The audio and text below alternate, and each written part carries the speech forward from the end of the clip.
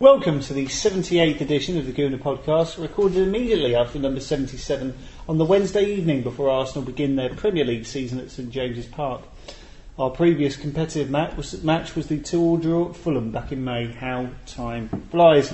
Thanks as ever to our sponsors GoonerShirts.com, the website for all your quality cult Arsenal t-shirt needs. I'm your host David Udo, and still with us are our panel of Mark Ollington, Joe Broadfoot and Kevin Witcher. Now guys, although it's Newcastle away on Saturday, essentially the following Wednesday and then the Tuesday immediately after that, it's going to be really big, because not only are we looking to qualify for the Champions League, maybe best part of 6 months beforehand, we've got a very, very tricky tie with Udinese. Mark, how hard would it be to qualify for the 2011-2012 Champions League? It shouldn't be difficult, should it? The Italian league is not what it was. I think, like us, Udinese come fourth in their respective leagues. They have signed a couple of quality players, which also could be us by the time we get to the game. But having said that, the Italian league isn't what it was, and you would expect over 2 legs to kind of go through. But having said that, it's not an easy draw. It's not difficult as some are making out. But we have got players suspended. I think Van Persie can't play in the game. So, it is good. And then we have got injuries once again at the start of the season, so who knows what the starting 11 will actually be. So we will see the squad players like Chamakh probably play. And then perhaps even the Scanaccis of the world. It's not going to be... If I was a betting man, which I'm not because I'm a tight ass, but I would put money on us to actually go through. But it's not a given, is it? 70%er, I'd say. Fair enough. Joe, your thoughts? Are we easily going to beat what was apparently the fourth best team in Italy, who have since sold 3 of their best players?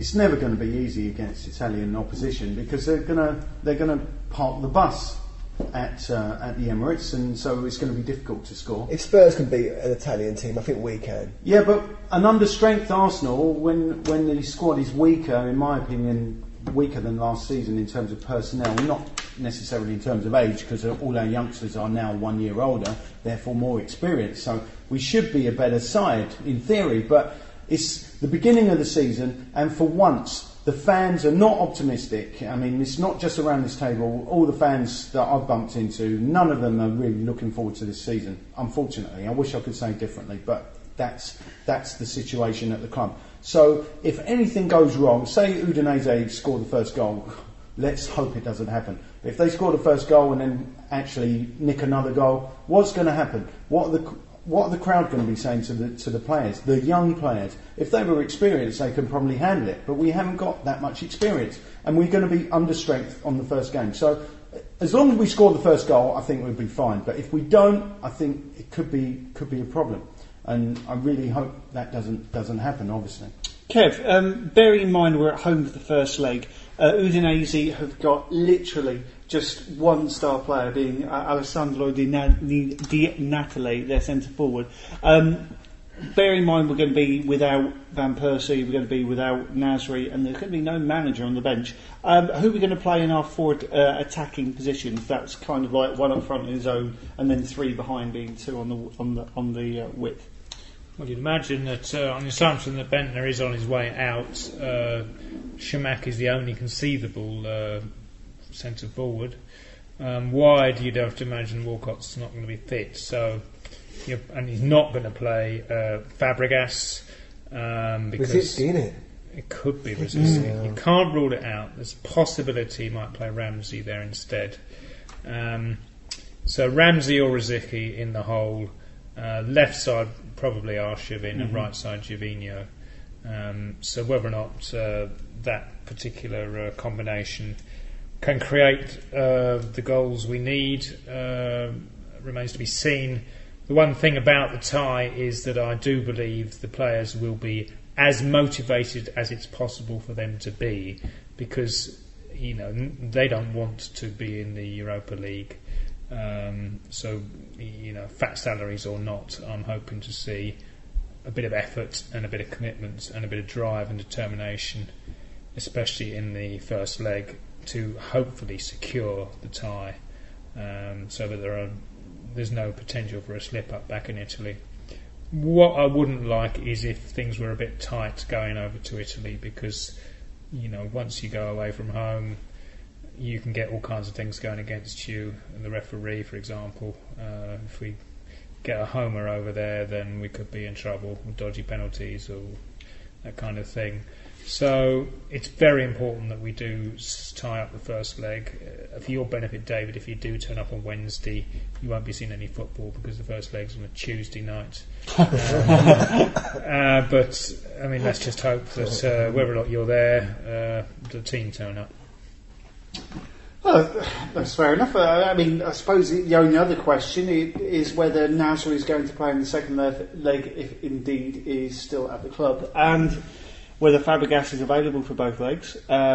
He's our club captain. He can play if we want to, but ultimately he does want to leave. Mark, do you think, A, Fabregas is going to play, and B, whether Nasri is going to play in the second leg? No, I think both players will certainly not be played. I think Nasri will be gone by the end of this week. I could be wrong by the time this podcast goes out, but I firmly believe he'll be at Man City by the weekend, and I don't think he'll risk Fabregas for serious injury. So no, I can't see it happening. I could be totally wrong. I'm wrong about many things in life, sadly, Dave.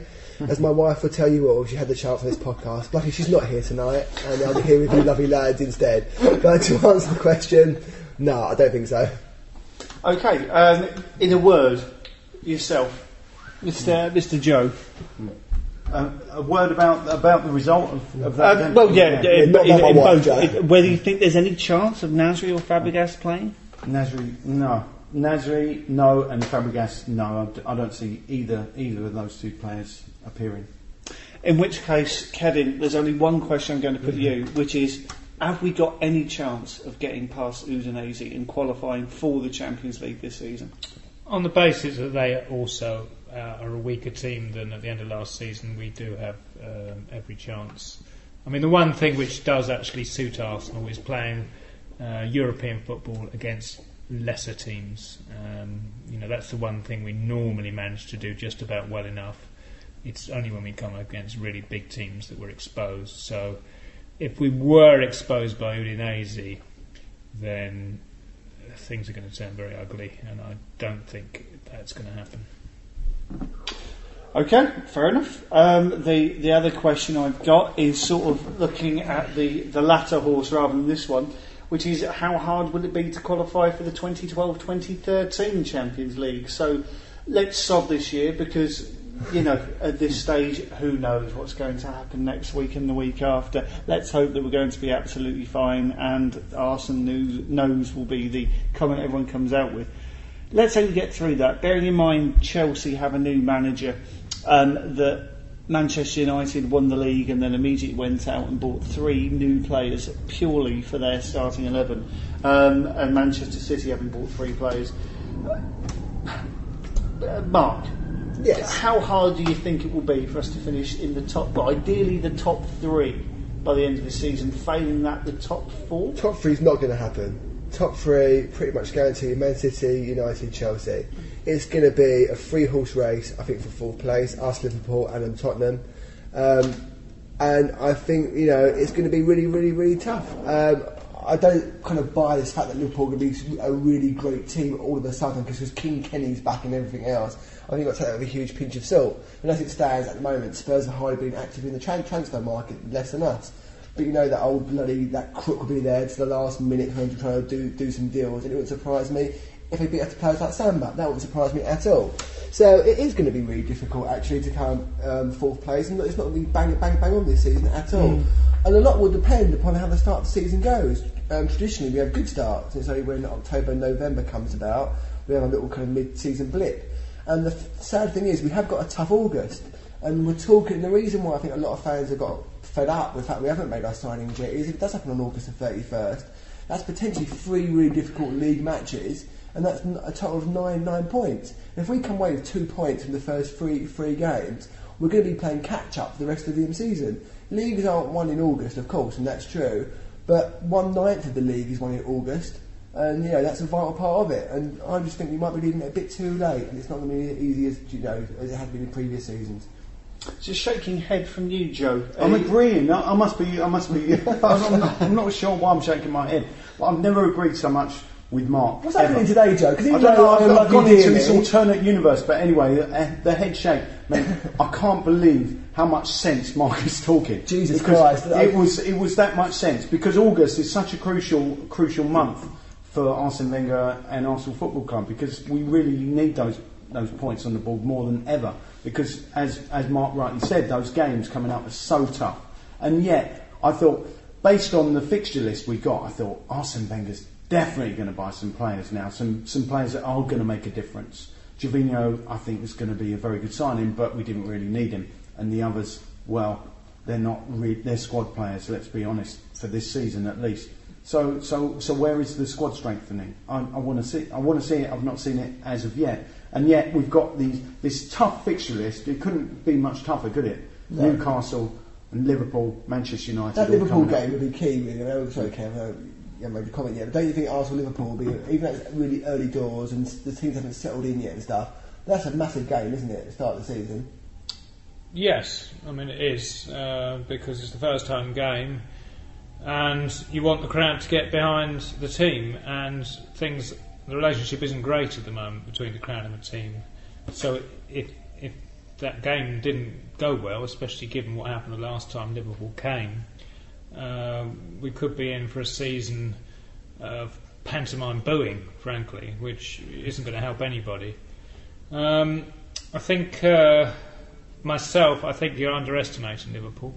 I think since Dalglish did arrive, their form probably would have won them the Premier League if it had been over the course of the entire season. I think the one thing Dalglish can do is motivate, and he can organise. And he's bought players significantly. He's bought British players who are going to gel quickly. He's not buying the Benitez type buys from abroad. They're players who are established in the Premier League. We might not rate Stuart Downing, but he's the kind of player I would say is akin to Ray Houghton, who was bloody brilliant in 87, 88, even though he's not a flair player. But because he was in the blend, he looked bloody good. So, as a unit, I think Liverpool will be strong. I do believe that they will be better than Arsenal in the league, and that we are fighting for... Effectively, I think we will finish fifth. I don't think Tottenham will compete, frankly. The other thing to remember about Liverpool is there's no European football of any description. That's true. Right. Which is an advantage. It's a massive advantage, you put it like that, I didn't even think about that. Not even in the Europa League, are they? Exactly. So, I think it is going to be a huge battle. If Arsene Wenger does buy two quality centre-backs, we're back in the mix. We could even challenge for the top three, but if he doesn't buy two centre-backs, frankly, we are looking at fifth place. Kevin, in fairness, the if that you bring up with regards to Arsenal is sort of buying two extra players, which I personally completely agree with. You compare that with Liverpool, where Kenny Dalglish reports directly into John Henry, the person who controls all their money, and he says, I want this player, go and fetch him. One of the thoughts that would be interesting to get from you, I'll go to you if that's okay, Mark, with regard to Ivan Gazidis, who's had two performances to give in front of Arsenal players, supporters this summer. One of them being at the start, essentially Arsenal knows, don't worry, we've got it done.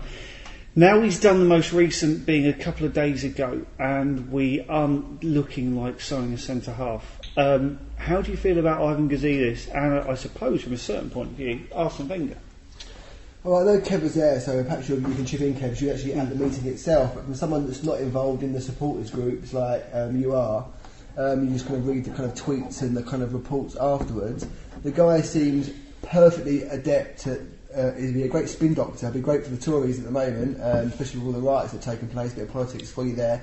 But when it comes to actual hard work and effort and graft, actually signing players, well, I think the guy's been sorely lacking. He's a great master of spin. He's perfectly adept at the kind of marketing and commercial aspects of the role with regards to how he presents himself to the media and to the fans. But sadly lacking any substance from what I can make out. I mean, Kev, you're there at these meetings. I mean, is that the kind of thing that you kind of get from him? I mean, are you impressed by him? I think actions speak louder than words. I mean, the thing is, at the meetings you do get lots of words, I mean, Gazidis is making out that transfers are very complicated and complex. His other argument is that Manchester United do not always get their transfer business concluded so early in the season. I mean, without actually researching it, I'd argue that's probably not actually true. I think they are very good at securing deals they want to do. So ultimately, what we don't know is the dynamic behind the scenes about who's doing what in the negotiations. You know, if you read someone like Miles Palmer, you might believe that Wenger is in total control and the board are frustrated as hell with him. I mean, one of the things I've heard is that Wenger was asked for a list of targets in May by the board, and he didn't give them one. So they have nothing to work with. Could be complete bullshit. I don't know, but there's that sort of story which makes you think, well, what is going on? You know, who is actually, you know, pressing the button on the transfers and making the final decisions? Now, my suspicion is that ultimately it is Arsene Wenger who's deciding that he doesn't want to pay 20 million for Phil Jagielka, and he's not prepared to offer 18 million. He's going to offer 14 million, and that's as far as I'm going. Well, I would prefer a system whereby he names what he needs and then he leaves someone to get on with it, because I think there's too much penny pinching, and I suspect it is to do with the manager's obsession with value. And as I've said in a previous podcast, when you're a big club, you've got to pay more than someone is worth to secure the player and swallow it. And you're making so much money. I mean, you know, they're piddling about over £2 or £3 million. If they don't make the Champions League, they're going to lose £25 million. Better to secure your chances of progress into that competition and that secured money than worry about 2 or 3 million. You know, the penny pinching is just too extreme at Arsenal, and you know, we are more obsessed with the balance sheet than the trophy cabinet. And as a consequence, we've had summer after summer of dashed hopes. I mean, God, if we'd signed Xabi Alonso in 2008, you know, Liverpool that season subsequently lost 2 games with Alonso in midfield. Now imagine what we could have done in that 2008-2009 season with him instead of bloody Dinelson playing there. God, it just sometimes... Basically, Gazidis, he plays a straight bat. He can deflect criticism with words, but his actions, sadly, have exposed that if Wenger's running the show, he's not being directed properly. You know, technically he's an employee. Gazidis is his boss.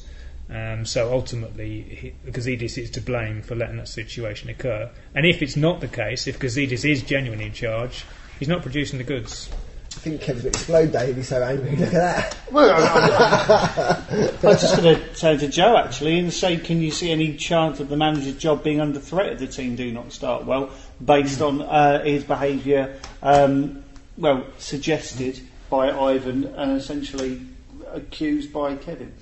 I think Arsene Wenger's job certainly is under threat, and he's essentially doing 2 jobs, because he's also dealing on the transfer front. Back in the day, it was David Dean seemed to be concluding the transfers quite successfully, it seemed.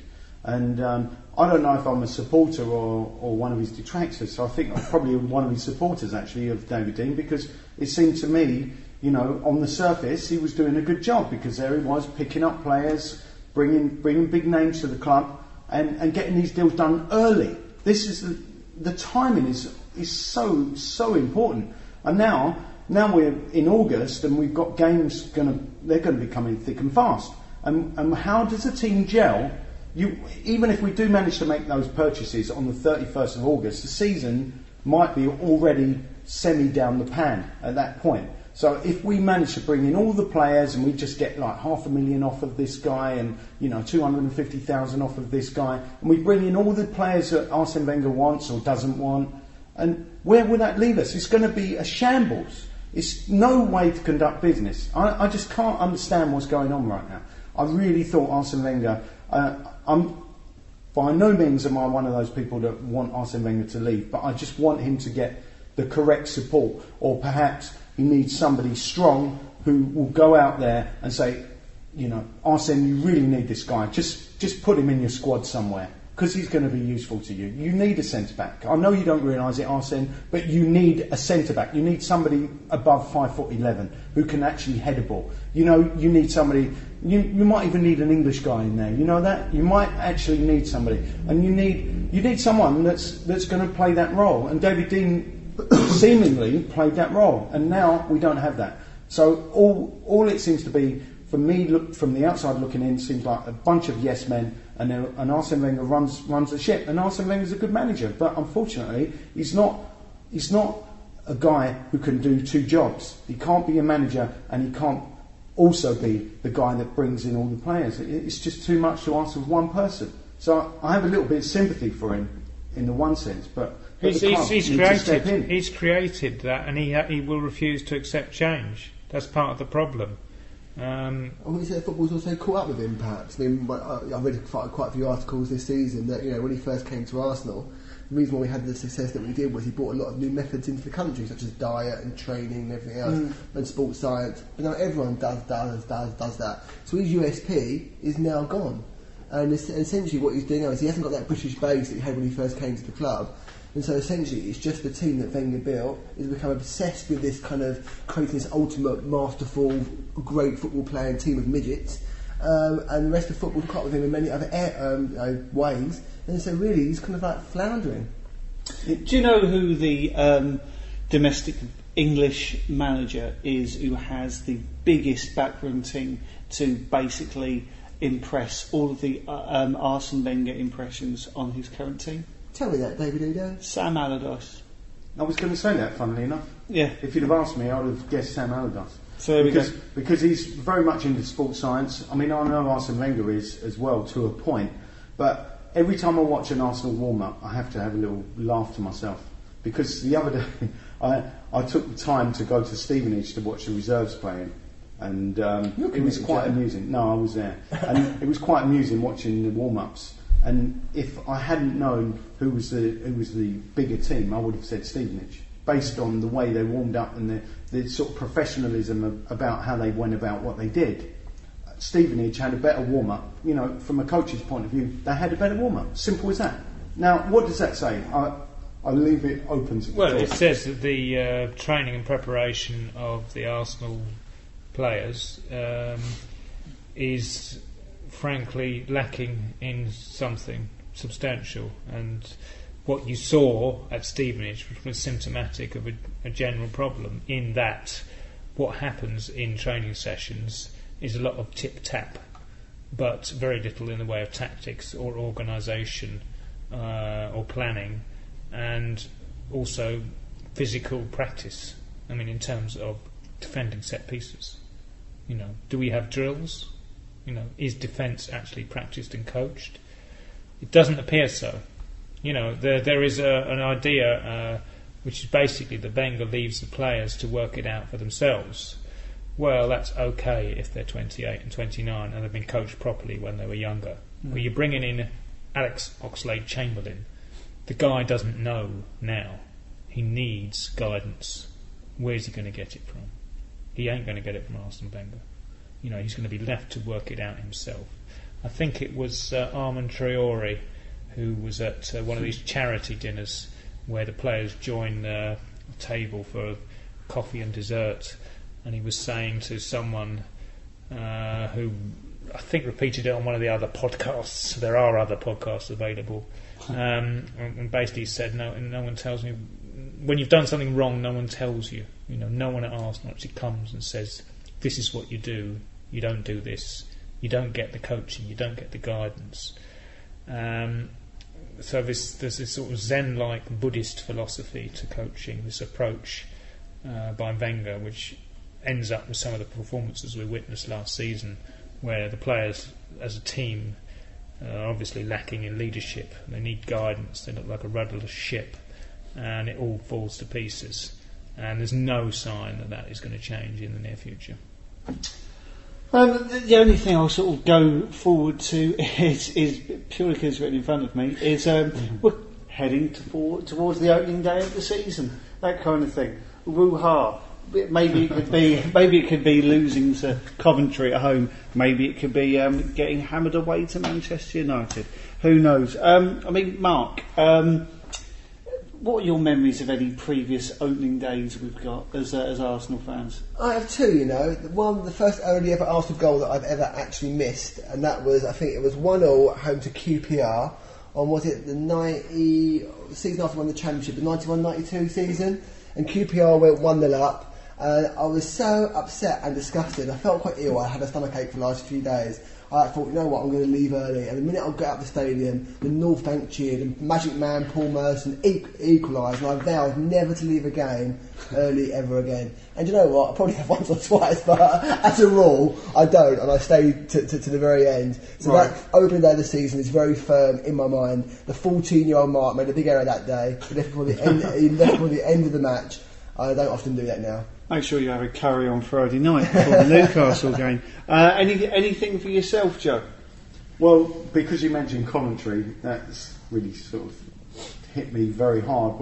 As soon as you mentioned Coventry, of course I think of Mickey Quinn, and I think, how many goals did he score? Got a hat-trick at Highbury. Was it only a hat-trick? Was it open day at the North Bank, wasn't it, as well? Yeah. And that's all I can think about. I mean, opening days and always seem to be disappointing. I'm always sort of looking forward to the end of the season at that point. Well, I love opening day though, sorry, Kevin, butting in again, but when the sun's shining, Thursday, I always think of Highbury, even that time we were beaten 4-2 by Norwich, and we went 2-0 in the first half, but I just love the opening day. It's normally sunny, you have optimism for the season, you normally just feel brilliant, and I normally love it, but for some reason, I think perhaps because we're away from home for the first match, I haven't quite got that buzz yet.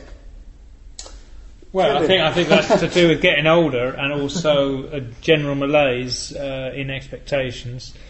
Many memories. I remember Wimbledon away in 1988. They just won the FA Cup. We went there with a new look defence with a young chap called Steve Bold accompanying Tony Adams. He had hair. Indeed. We won 5-1. I remember Leeds in 98 away. It was 1-1 draw. Petit, Ian Wright goal there, wasn't it, I think? Ian Wright goal. Petit played in central midfield after having played pre-season as a central defender. Some Arsenal fans were unhappy that we allowed them to equalise, and it was slating the team as we left. We went on to it was 97. That was, we went on to win the league that season. Even 2009, Everton away 6-1. And was that the Nielsen goal as well? Almost the Nielsen screamer. I believe that might have been the shaky head dance celebration at the end. I can't remember, but that performance to me indicated a team that would go on and win the title. And I think we made a fist of it, but in the end, the usual story. But my God, they were good that day. And I mean, just going back. I mean, there's lots and lots and lots, but what was the one I was thinking of now? The memory's gone. But in '86, I remember enjoying. We beat Man United 1-0 with a very, very, very late Charlie Nicholas goal.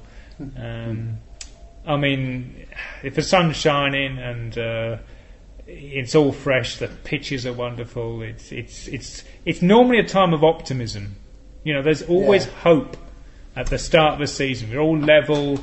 You've got every chance. And yet, this season, that isn't the feeling. And you've got to ask yourself, why? That isn't right. It's not just age, Kevin, don't tell me that, please. I thought it was just a kind of malaise. You're probably right, it is a malaise. It's not. Even the youngsters are probably feeling it. Because when the sun's out and you walk up Highbury Way and you're I'll tell you what, there's an argument for summer football. After being at the Emirates Cup and seeing half the crowd were female, and it was so hot that it was a joy to be there. Did you get a semi, Ken? Sorry. I refuse to answer that question. Sorry, David, for bringing the podcast that's absolutely fine. Disrepute. Hey, I tell you what. Steve Ashton did the hill, because someone's got to do it, surely.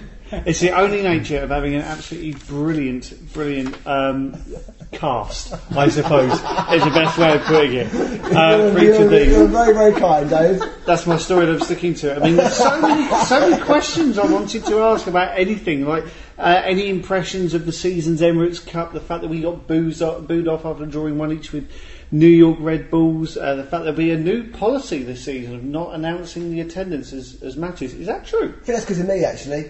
That's Alvin Gazidis has confirmed that is the case. really? Did you give any reason why, Kev? Because basically it accepts that it's not a reflection of the genuine attendance. Yeah. Good. Really? Yeah, I mean he's admitted that, but I mean the technical reason is it is based upon ticket sales, which is the industry standard and what all clubs do. But he's accepted it's become such a joke, not his words, mine, but that they didn't announce the attendance of the Emirates Cup, and that will be policy this season. So you will not get that announcement after 78 minutes anymore. Well, to unfortunately wrap up in traditional style after 30 minutes, the email address for any communications about the podcast is goonerpodcast@gmail.com. And thanks once again to our sponsors, goonershirts.com. Before we depart, just a quick opportunity for our Gooner editor to plug the first issue of the season. Away you go, please, Mr. Witcher. Indeed, issue number 216 went on sale at the very Emirates Cup I've just discussed, and it continues to be available for the home games against Udinese and Liverpool. It's a bit of a redesign on the fanzine, done by a very good design guru who often works with us and does our front and back covers, thanks to Darren Rackham. Also, I'm going to take this opportunity to express my apologies to Steve Harris, who edited the letters, now renamed Inbox, and because of the design changes we didn't leave a space to credit him, so he will. Unprofessional. I like the new issue as well. I thought it was really good and nicely designed. There are holes you haven't even seen. Got right off that now, that new issue. Don't buy it out there. I have made a deliberate attempt to include some optimistic stroke pro Arsene Wenger articles true, in the name of balance. And if anyone wants to write anything for the Gooner which is looking up, looking positive, more than welcome. We love that stuff, alright? Just because I don't happen to agree with it doesn't mean I'm not going to print it. So I'm encouraging anyone who doesn't like the tone of the editor to give me some contrast. But basically it's still £2, it's full colour throughout now, and it's on sale the next two home matches. Is it very fair to say, Kev, you're now about as popular as like Piers Morgan during his tenure at the Daily Mirror towards the end? I have people who support me. I know. I am joking, listeners, because I was looking at the survey results, which are also in the new issue, Kev, aren't they? Indeed. And they're very fascinating. I must say, your editorial does come very high in the top articles, so I am but coarse, but I'm jesting. Thank they you. all love you, really. Thank you. Idiots that listen online, I can't say that because they probably don't like this podcast. Sorry about that. Yeah, be quiet. Thank you again, Kevin, and thank you, Mr. Ollington. We'll be back very soon, if all goes to plan, as the intention is to record some more podcasts early next week with another specially convened panel of journalists who can hopefully give us something of an inside track on events. However, for now, with my thanks to the panel, it's time to say farewell. This is your host, David Udo, and thank you for listening. La-di-da-di-da, la-di-da-di-dee, all good friends and jolly good company. Way!